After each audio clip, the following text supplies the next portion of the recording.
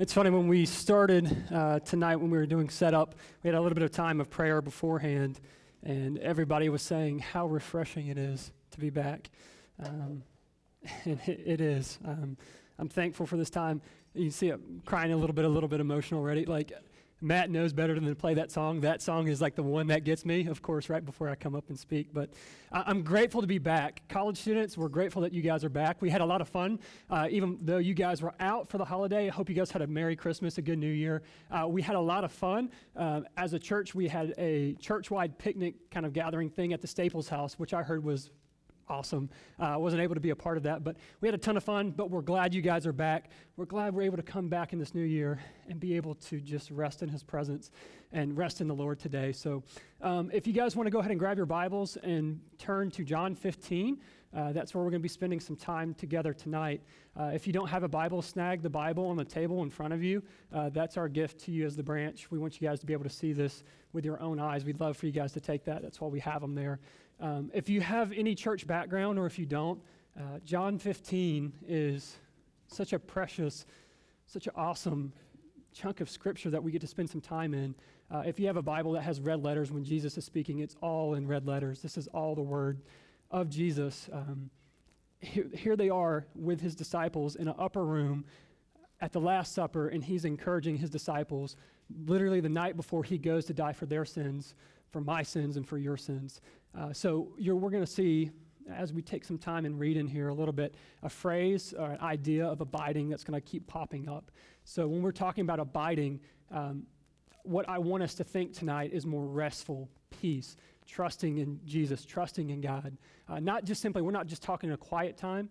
That is definitely part of it, spending time in the Word, but it's this idea. It's funny, like what Gabe was talking about at the very beginning of shalom and peace. That's the concept that we're talking about. So what we're going to do tonight is we're going to look at abiding, why that's important. I think most of us, if we're in the body, we understand that spending time and resting in the Lord is important.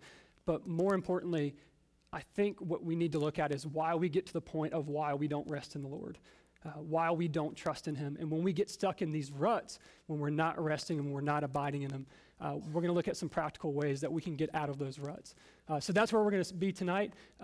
So if you don't mind, we're going to just go ahead and dig right in. We're going to read and pray, and then we'll get things kicked off. Picking up in verse 1. This is Jesus speaking here. I am the true vine, and my Father is the vine dresser. Every branch in me that does not bear fruit, he takes away. And every branch that does bear fruit, he prunes it so that it may bear more fruit. You are already clean because of the word which I have spoken to you. Abide. There's that first time we see that word. Abide in me and I in you, as the branch cannot bear fruit of itself unless it abides in the vine. So neither can you unless you abide in me. I am the vine, and you are the branches. He who abides in me and I in him bears much fruit. From apart from me, you can do nothing. If anyone does not abide in me, he is thrown away as a branch and dries up. And they gather them and cast them into the fire, and they are burned. If you abide in me, and my words abide in you, ask whatever you wish, and it will be done for you. My Father is glorified by this, that you bear much fruit, and so prove to be my disciples. Just as the Father has loved me, I also loved you. Abide in my love. If you keep my commandments, you will abide in my love, just as I have kept my Father's commandments and abide in his love. These things I have spoken to you, so that my joy may be in you, and that your joy may be full. Jesus, we're grateful to be able to come together as your church tonight and to really be refreshed in a new year, to come together and learn from you as you've learned from the Father what it means to abide in you. So Jesus, all this tension, all this turmoil that we may have in our hearts that's going on anywhere outside of here, questions that we have come up in our hearts, Jesus, would you help us to think rightly? Would you change the way that we think tonight and be able to enter your presence and rest, that we might truly abide in you, that we would learn to be able to see you as not something just to run to only when turmoil comes, but this idea of abiding, that we would rest in you because you want us to, and you love us. Just as the Father had loved you, you love us. So Jesus, we ask for that. We ask for your presence tonight, that we would push everything else out of the way and focus on you. It's in your name we pray. Amen. So one time when I was little, I stuck a bobby pin in an electrical outlet. Yeah, I was not the brightest of kids. I was so mischievous, and I guarantee you if you were to ask my parents, I was a little punk. Like, I was so curious about how everything worked, right? Like, I wanted to know, okay, so this electrical outlet, how does this work? So my dad is an engineer. He went to Georgia Tech. And I mean, as you guys can tell, I'm clearly not a Georgia Tech fan, big Georgia phone case. But he was always around the house fixing things. He always knew how things worked, and it just intrigued me. So my parents, when I was little, bought me this little Cool Tools set. Did any of you guys in the room ever have any of those? Do you know what I'm talking about? I'm a little bit older. Okay, great. So Cool Tools were like little miniature tools of what my dad had. So I went into their room when they weren't in there. I wanted to fix or figure out how this electrical outlet worked. So I popped the little plastic cover off, and I tried to stick my Cool Tools in there, and it just didn't work. It wouldn't fit in there, thankfully. So still being as curious and mischievous as I was, I ran around the house till I found something that would fit in there and stuck the bobby pin electrical outlet and shocked the crap out of myself, right? Like, I'm going to use a phrase that Gabe uses a lot with Grady. If you're going to be dumb, you got to be tough. And I'm just saying, I'm dumb, and I'm still dumb. My wife will attest to that. But, like, kids are just so, crazy when it comes to being, like, curious about everything, right? So studies show that kids are so, I know this is preaching right to some of these parents' hearts, like, kids want to ask questions about everything. Studies show that if your kids are under 5 years old, they ask, on average, 390 questions a day. Gabe and Bray, you have 4 kids. Like, I am so sorry. Like, I know some of them can't talk and ask those questions yet, but imagine that. That's a question a minute, almost a question a minute. And they ask such, questions full of, wonderment and, okay, here's one. Mommy, if your eyes are blue, do you see everything in blue? These are questions kids ask. Okay, hey, Mommy, you're pregnant and you're having a baby. Does that mean Daddy's having a baby too? Is the moon really made of cheese? These are the questions that kids ask. And then when we get older, it's funny, we don't ask as many questions, but we still ask questions, don't we? We might not ask as many 390 a day, but our questions still come. And our questions tend to get a little bit more serious because they're questions that we have because we can't answer them ourselves. So we have to look outside of ourselves to answer some questions. Sometimes they're really difficult, heavy questions, right? Why do bad things happen to good people? How many of you guys have thought that in this room? I think that often. We think of questions like, why did my grandmother get cancer? Why did my parents get a divorce? Why am I still single? Why can't I have children? And these questions start to stir up in our heart that we have. And you see, questions in and of themselves aren't bad things. God has given men and women wisdom and discernment to ask questions, to invent things, to figure out new things, so that way we can even carry out our mandate that he gave us back in Genesis to be fruitful and multiply and to have dominion over the earth. But the dangerous part begins when we allow the question that we're asking God to turn into questioning God. So the danger happens most of the time when it's threats or bad things that are happening in our life. A lot of biblical scholars will call this the dark day of the soul. And some of you guys might know what I'm talking about. You've had moments in your life where a loved one's passed away, family members have divorced. You know that, and if you don't know what I'm talking about, I promise you it's coming. That's just fact. Jesus says, in this world there will be trouble, but we can take heart because he has overcome. So again, the questions in and of themselves are not bad, but it's begin when we allow that question to God become questioning him. We almost put him on trial at times. We say things, it's no longer just a question, it becomes a question mixed with an if-then statement, if you will. So it's no longer just a question, God, I'm asking you this. It becomes an if-then. We put him on trial. God, if you love me, then why are you allowing this to happen? God, if you are good, why can't I have this? And then our hearts are so deceitful, we can't trust ourselves to even ask, and we can ask these questions, but we can't trust our hearts to give the true answers. You see, as we start to distrust God, we want to trust in ourselves for these questions, for these answers, but you see that we cannot be trusted. Romans 3 says that we are wicked and sinful above all else, that none are righteous. Jeremiah tells us that the heart is deceitful above all else. Who can trust it? So we can't trust ourselves for these answers to these questions, and we begin to put God on trial. I even use his own word against him, right? Instead of running to his word to abide, like we were talking about a little bit at the beginning, to rest in him, I use it against him. I say, God, James 2 says, you have not because you ask not, but God, I am asking. Why?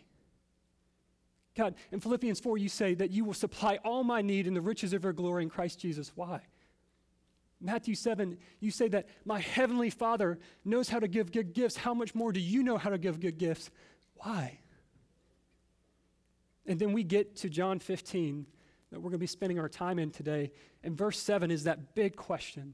And I think this is the answer to those questions that we have. If you abide in me and my words abide in you, ask whatever you wish and it will be done for you. So this whole concept of abide is where I kind of want us to wrestle in tonight.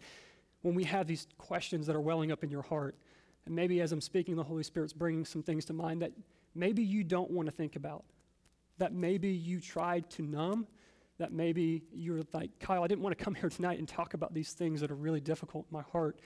But if we talk about wanting true peace and true rest, it does not come through numbing and using whatever comforts we want in our lives to not think about these problems. True peace and true rest comes through only Christ. And he can show us how to rightly rest in him for these issues. So we're going to pick up, starting in verse 1. We're just going to read a little bit, and then we're going to talk about what this means to the disciples and what it means to us. And then we're going to just pick this apart a little bit, and then practically at the end, we're going to see what this means to us. So picking up in verse 1, Jesus speaking here says, I am the true vine, and my Father is the vine dresser. So this is a big statement. It might not seem like a really big statement here, but what Jesus is doing when he's at this Last Supper, he's speaking to his disciples, he is confirming his deity. He is saying, I am the Messiah. I am the one that was promised. I am the one to put your hope into. I know I've been saying these things like I'm going to lay down my life for you. I'm not going to be here. I'm going to lay down my life. I'm going to die. But I am that Messiah. There is reason for hope because I will come and save you from your sins, the ones that all the prophets attested about. Why it's so big here, they're talking about a vine dresser. In Isaiah in 5 and 17, the prophet Isaiah prophesies that the Messiah will be like a vine dresser. So Jesus here is confirming not only to the disciples but to us that he is who he says he is. So there is reason for hope. So as we continue here, we start to see what Jesus is talking about, what it looks like when he abides in the Father. So we can see that Jesus not only asked us to abide in him, but he abided in his Father as well. It says, verse 2, every branch in me that does not bear fruit, he takes away. And every branch that does bear fruit, he prunes it so that it may bear more fruit. So when we're talking about this idea of fruit, think of character. Think of things that the Lord builds in you. So we see Paul talk about this a little bit in Galatians. Like character, what we're talking about is love, joy, peace, patience, kindness, gentleness. These are the things that the Lord's building. So Jesus is saying God himself does this to Jesus. Anything that does not bear fruit, that is not producing more fruit in him, he's taking away. There is no purpose for it. But he's saying that he prunes the things that are already bearing fruit, the things that are leading towards vitality of life, towards joy. Those things that we have questions about, this is not what they're talking about. The things that we are pretty sure in, the things that the Lord is already working out in us and that people can see and that we're doing for other people, he prunes, which is a difficult process. A vine dresser will clip or cut or tear away, and it's a painful process. So this process of bearing more fruit is not easy. This process of becoming more like Christ is not easy. Oftentimes difficult times, those dark nights of the soul, those trials that we feel like we're going through, is this simple pruning process. So if you're not going through something, whether it be the Lord trying to grow you to be more like him or not, I would ask that question inwardly and reflect, why am I not going through this difficult process. If Jesus promises in this world there will be trouble, if he haven't even had to come and save us, obviously things are not right here. We're broken. We're sin sick. There's got to be a way to fix this. And so Jesus came to do that. So that would be the question that I would inwardly ask myself is, why am I not going through this process? It's not easy. But there's hope here. So picking up in verse 3, Jesus says, you are already clean because of the word which I have spoken to you. You are already clean. So this is confirmation to the disciples and confirmation to us. If we are in Christ, we are already clean. There's not this process of things that we want to do. We all want a checklist of 5 things we can do to be more Christ-like, 5 things we need to do to be a Christian. He's saying, you're already clean because what have I spoken to you. What are you saying, brothers and sisters in Christ? Don't confuse rebuke with reproving. Rebuke of when you do things wrong, of punishment, with reproving. Proverbs tells us that he reproves the ones he loves. He corrects. So don't confuse. There's times in your life where you are under extreme pressure and extreme trial in your life, but he is reproving you to make you more and more and more like him. Don't get caught up in believing the lies that the enemy wants you to believe, that if you are a Christian, everything is going to be okay. That is simply not true.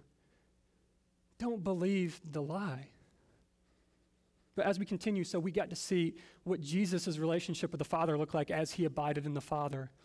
Now we get to see some things that will creep up in our lives that'll happen if we don't abide. I think a lot of us can understand there's things that happen constantly. These should be red flags that pop up in our lives. When we see these things happening, we should realize, I'm not abiding. I've got to get back to resting in him. I've got to get back to dwelling in him. So let's see what some of those red flags are.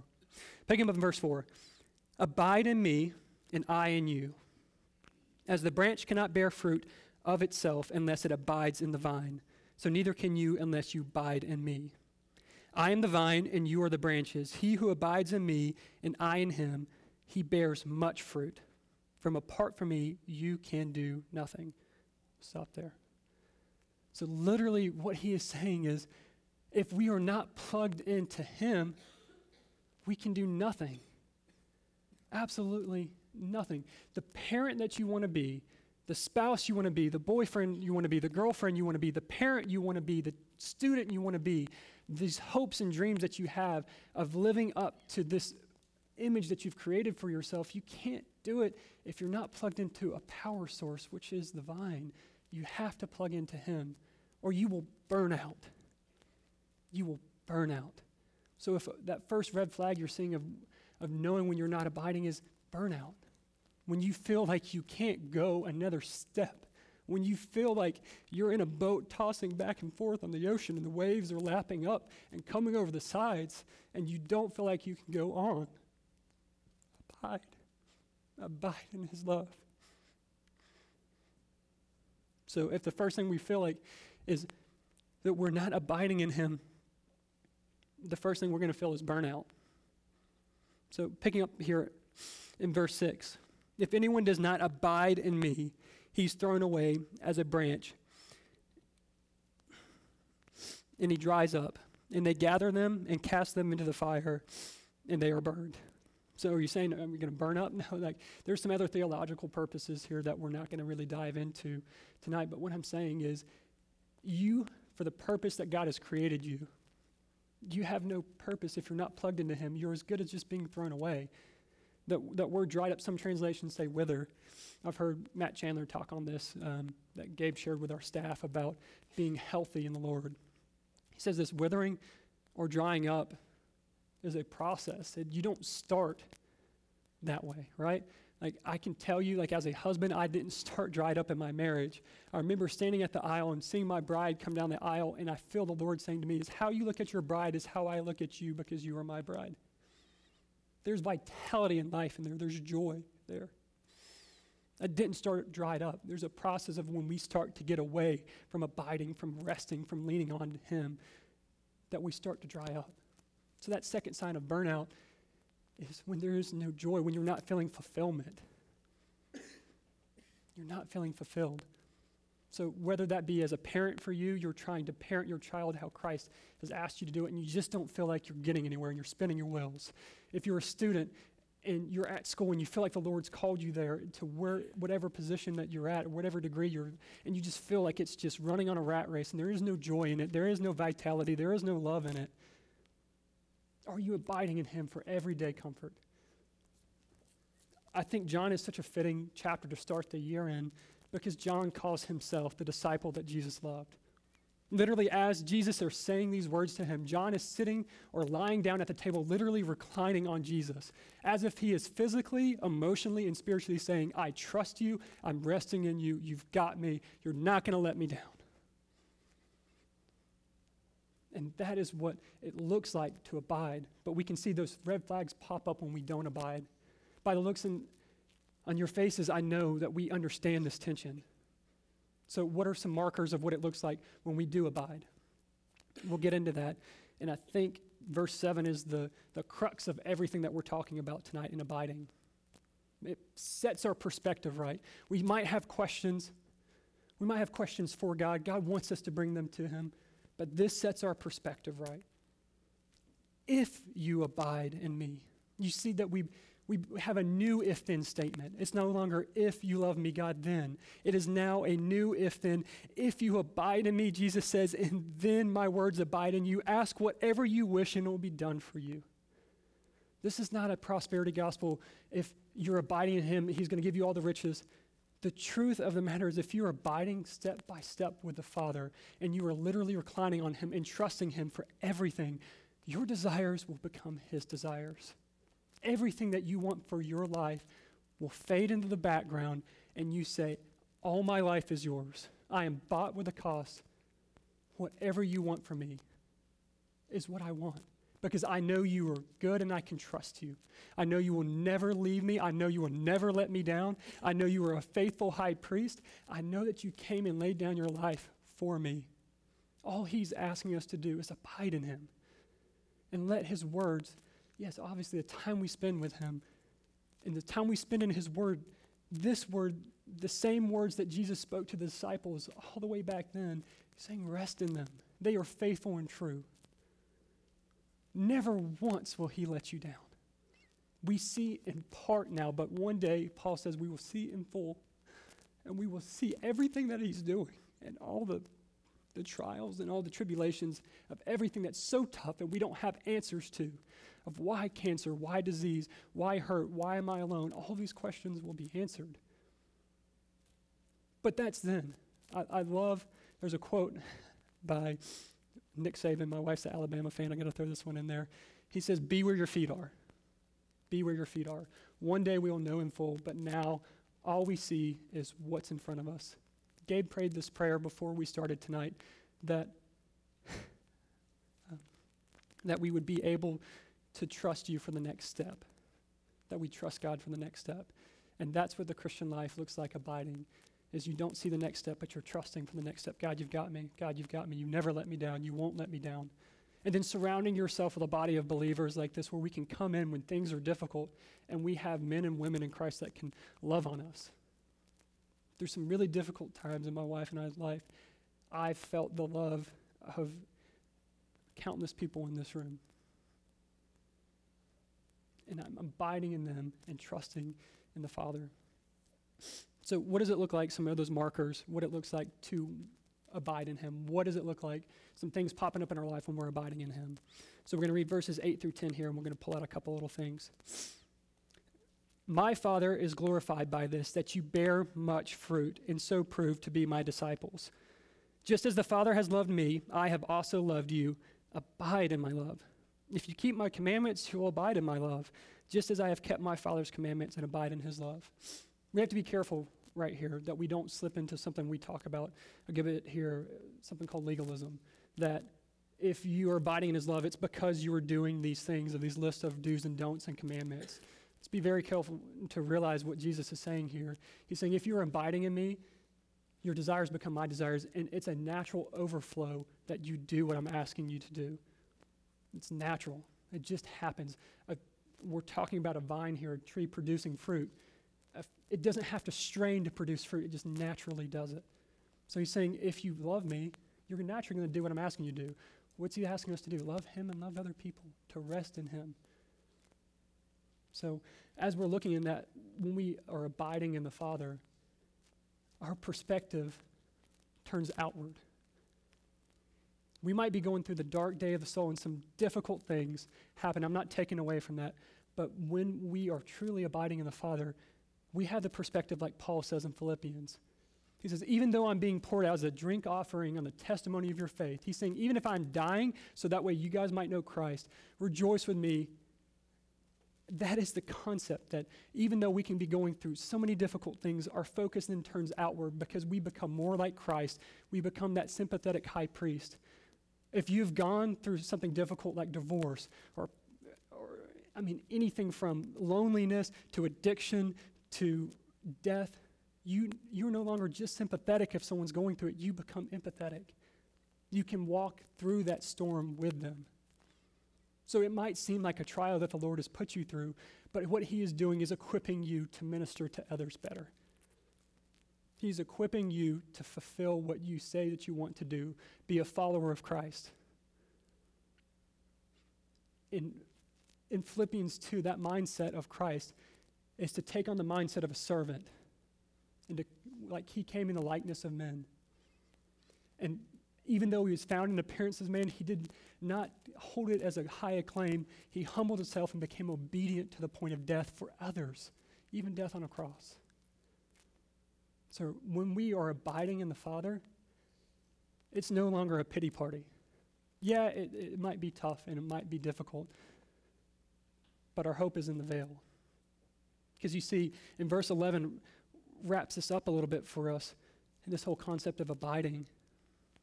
It says, these things I have spoken to you so that my joy may be in you, and that your joy may be made full. He doesn't say, I've spoken these things to you so that way you don't have any more questions. He even said, I've spoken these things to you so that way you have all the things that you want. He is gracious enough not to always give us the things that we want because they are not what we need. But he is giving us these things for joy so that way he may be glorified. He gets more glory out of us humbling in ourselves and saying, God, I trust you. God, you are worthy to be trusted. God, who do you want me to love on? God, who is going through something difficult that I can love on? So we talk about this idea we talked about a little bit at the beginning about questions and how it's not necessarily the questions, but if we're questioning God and putting him on trial, if we have fears and doubts, this whole idea of abiding in him, what it looks like to rest in him. There's a video that I want us to play and kind of look at for a man who I think truly gets the idea of abiding and resting. You'll see, if you pay attention, it's a spoken word that he uses a bunch of different Bible verses in, and there's no way that you have this much confidence and this much clarity of the Scripture unless you're abiding in the Father. So let's take a look at this if we would.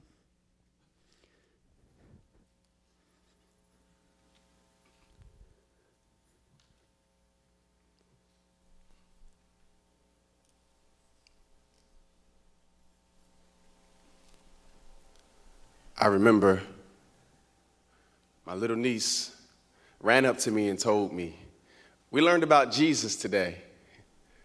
And I could tell by her smile she was so excited to learn about this man that she did not quite know yet, but she knew without a doubt for it to be true because after all, Mommy said so.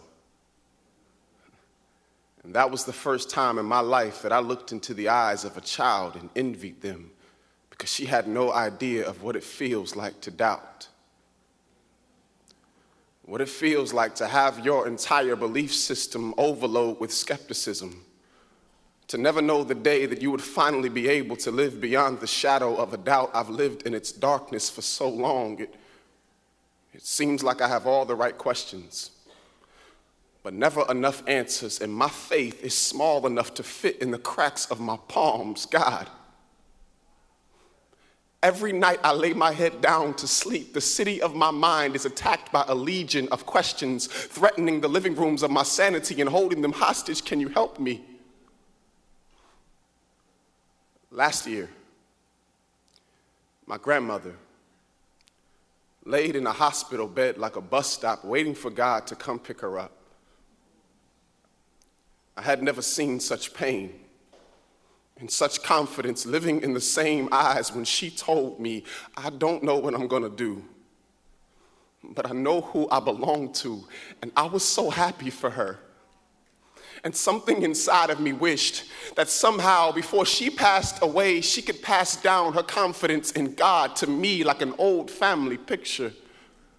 I remember sitting in the back row of a cold sanctuary, crying, because I desperately wanted what the preacher was saying to be true, but my doubts were preaching a sermon of their own, and the streams of my tears turned into oceans of frustration. I remember sitting in a college classroom, and the only thing being tested is my faith in God. The only thing passing is my hope. Me, in a backpack full of fear, and nowhere to go. No one to help me unpack. I sleep, but I never rest. These lines around my eyes are not wrinkles, they are maps that show you the winding roads that lead to my pain. I'm tired.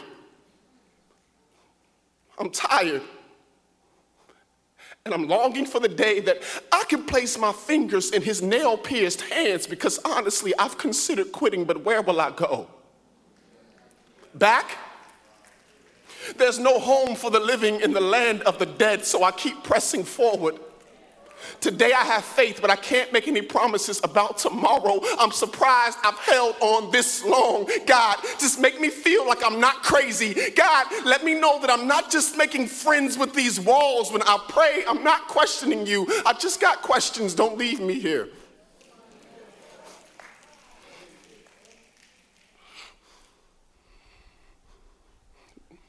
Don't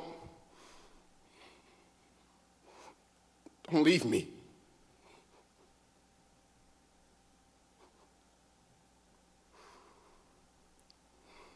My child,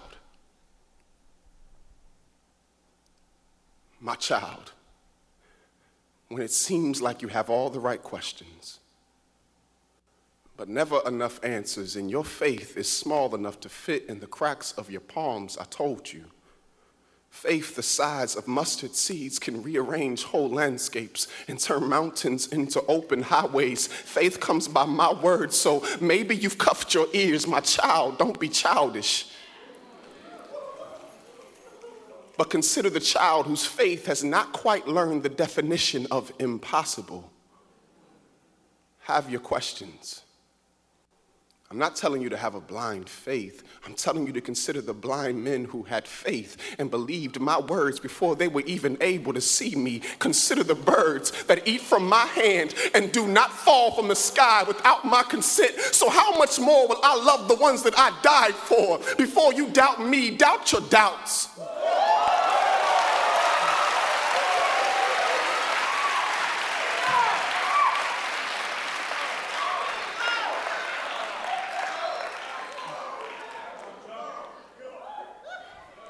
Doubt your doubts, and you will see they are just as empty as the tomb that I walked from. Truth is, you know I'm here.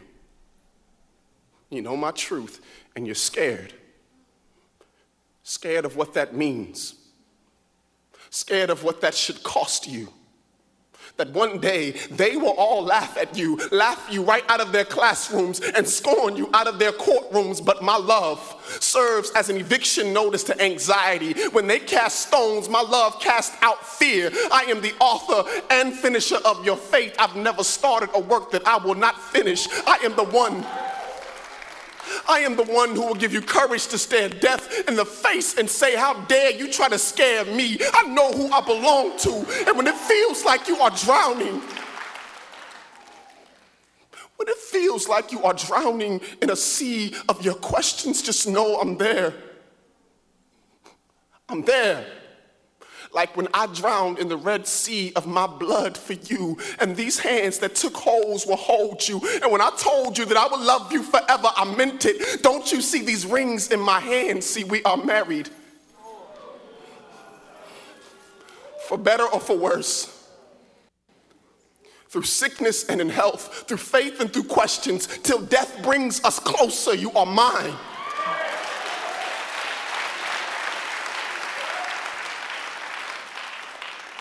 You are mine, and I am yours, I promise.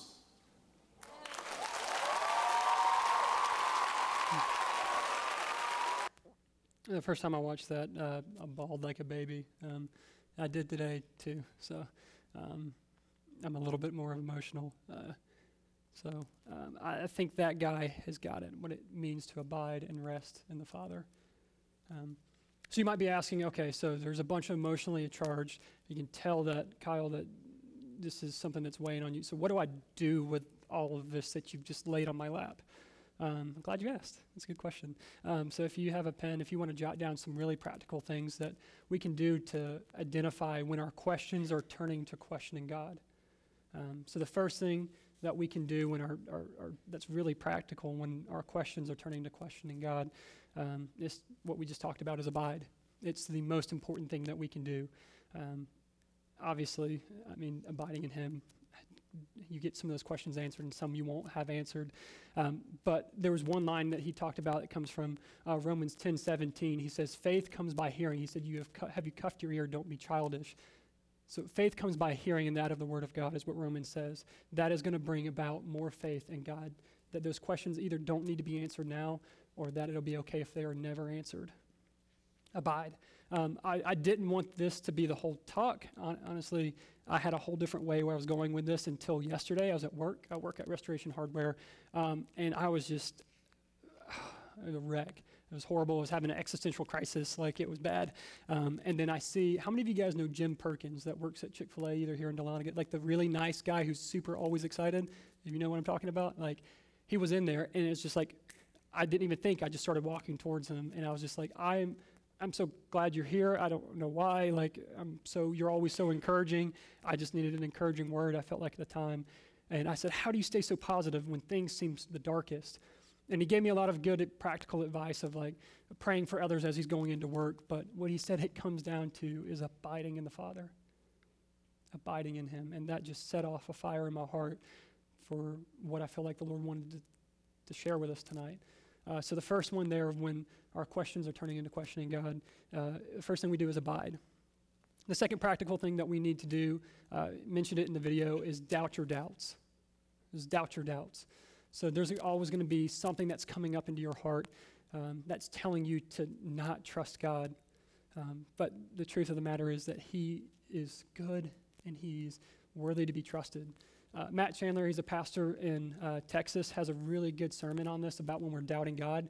He has this really cool illustration about how kids, I don't know if your parents did it for you, or if parents, if you do this for your kids now, you hold them up in the air and you throw them in the air and you catch them, and you throw them in the air and you catch them, and their face is all lit up and smiling and they love it. Well, you don't see that child's face turn to fear.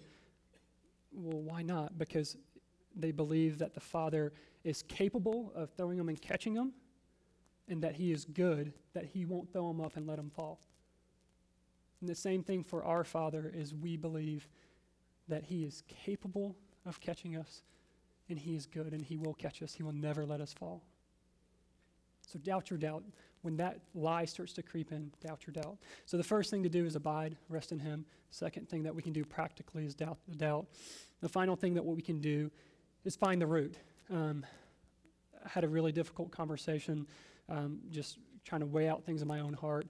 Matthew, such a wise dude, our worship leader, he helped me try to get to the core of this. I'm thankful for a friend like him that will hold me accountable when I'm not in line with the gospel and tell me the truth in love. It might not be something I want to hear, but when we talked about at the beginning about questioning God and putting Him on trial, ultimately what we are doing is saying that we would make a better God than God.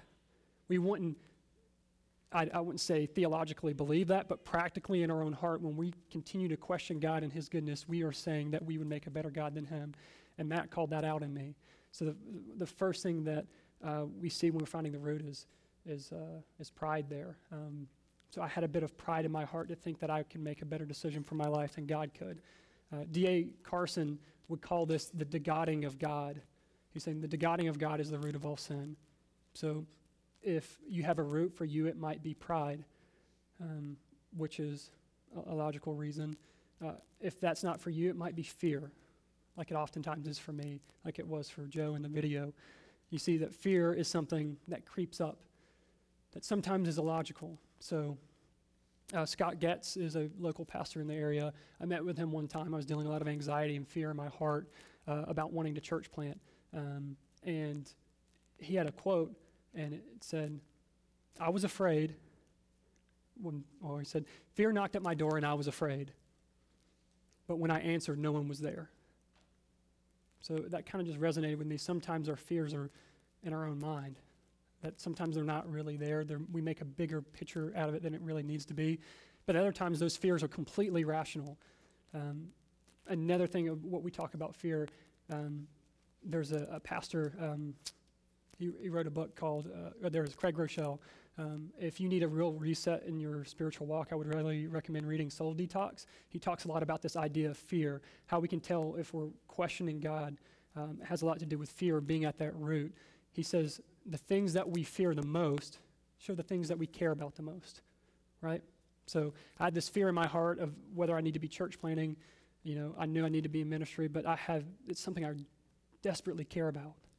So the things that we fear the most is the things we care about the most. But also what that teaches us is the things that we fear the most are the places we trust God the least. So if you're feeling this fear in your heart and it's something that seems like it's taking a hold of you, that's probably another area where you need to be trusting the Father in. So all of this, practically, for all these questions that we have, it might not erase questions for you. But the truth of tonight is that we have a faithful high priest. Just as we read here in verse 1, chapter 15 of John, he's saying that he is the Messiah. The truth of the matter is that we have hope when it seems all is hopeless. And because of what he did for us on the cross, we can trust him. He did not have to lay down his life for us, but he willingly chose to pour out his blood for us, and his body was broken for us. So tonight, as the branch, as a church, as the body of believers, we get to celebrate this truth in communion. So as we get to dip that bread into the wine and remember, just as the disciples were sitting there and Jesus illustrates to them as they take communion at the Last Supper, we get to enjoy in this good gift from the Father. So if you still have questions and doubts, just take some time to meditate and think on those. Get up and take communion whenever you feel like the Lord is telling you to do that. If you would just maybe form a little bit of lines on the outside here so that way the people on the center here can still be reflective and prayerful. If you still have questions as to who Jesus is and what this really means for me and you haven't become a member of the body, we just ask that you would allow us to celebrate this together and that you would come and find, whether it be me or Gabe or Matt or Ricky, someone afterwards, and we can explain what this good news of the gospel means, that we can have hope. So let's pray together and worship together. So Jesus, we're so grateful that you love us. We're grateful that we can abide in you, that you are the good shepherd, that you are a faithful high priest, that when the fear is creeping up in the hallways of our heart, we don't have to be afraid because we can trust you. Even when things seem at their darkest, and even when we seem like we have no hope, you're our anchor behind the veil. You're good and you are able. We know when we abide in you that it doesn't always make things better, but we have someone to go to who cares. We have a sympathetic ear of someone who's longing to say to us, talk to me, son, talk to me, my daughter. We believe your promises in Psalms when you say that our tears are more precious to you than oils, that you keep them in your jar. Father, we are broken, and we know that. And we know that you ask us to walk into this brokenness and be honest and open with it, because that's the only way that you can use us. If we don't say that we're broken and acknowledge the truth, then we're calling you a liar, and we are negating the good news of the gospel, that you love us. So thank you for coming for us. Thank you for willingly choosing to pour out your life for us that we may have life. Even though when we least deserve it, you give it to us grace upon grace upon grace. And we know now that we can leave this room not feeling heavy or defeated, but we can leave feeling rejuvenated because we believe that there is therefore now no condemnation for those who are in Christ Jesus, that we were broken and we are made perfect in you.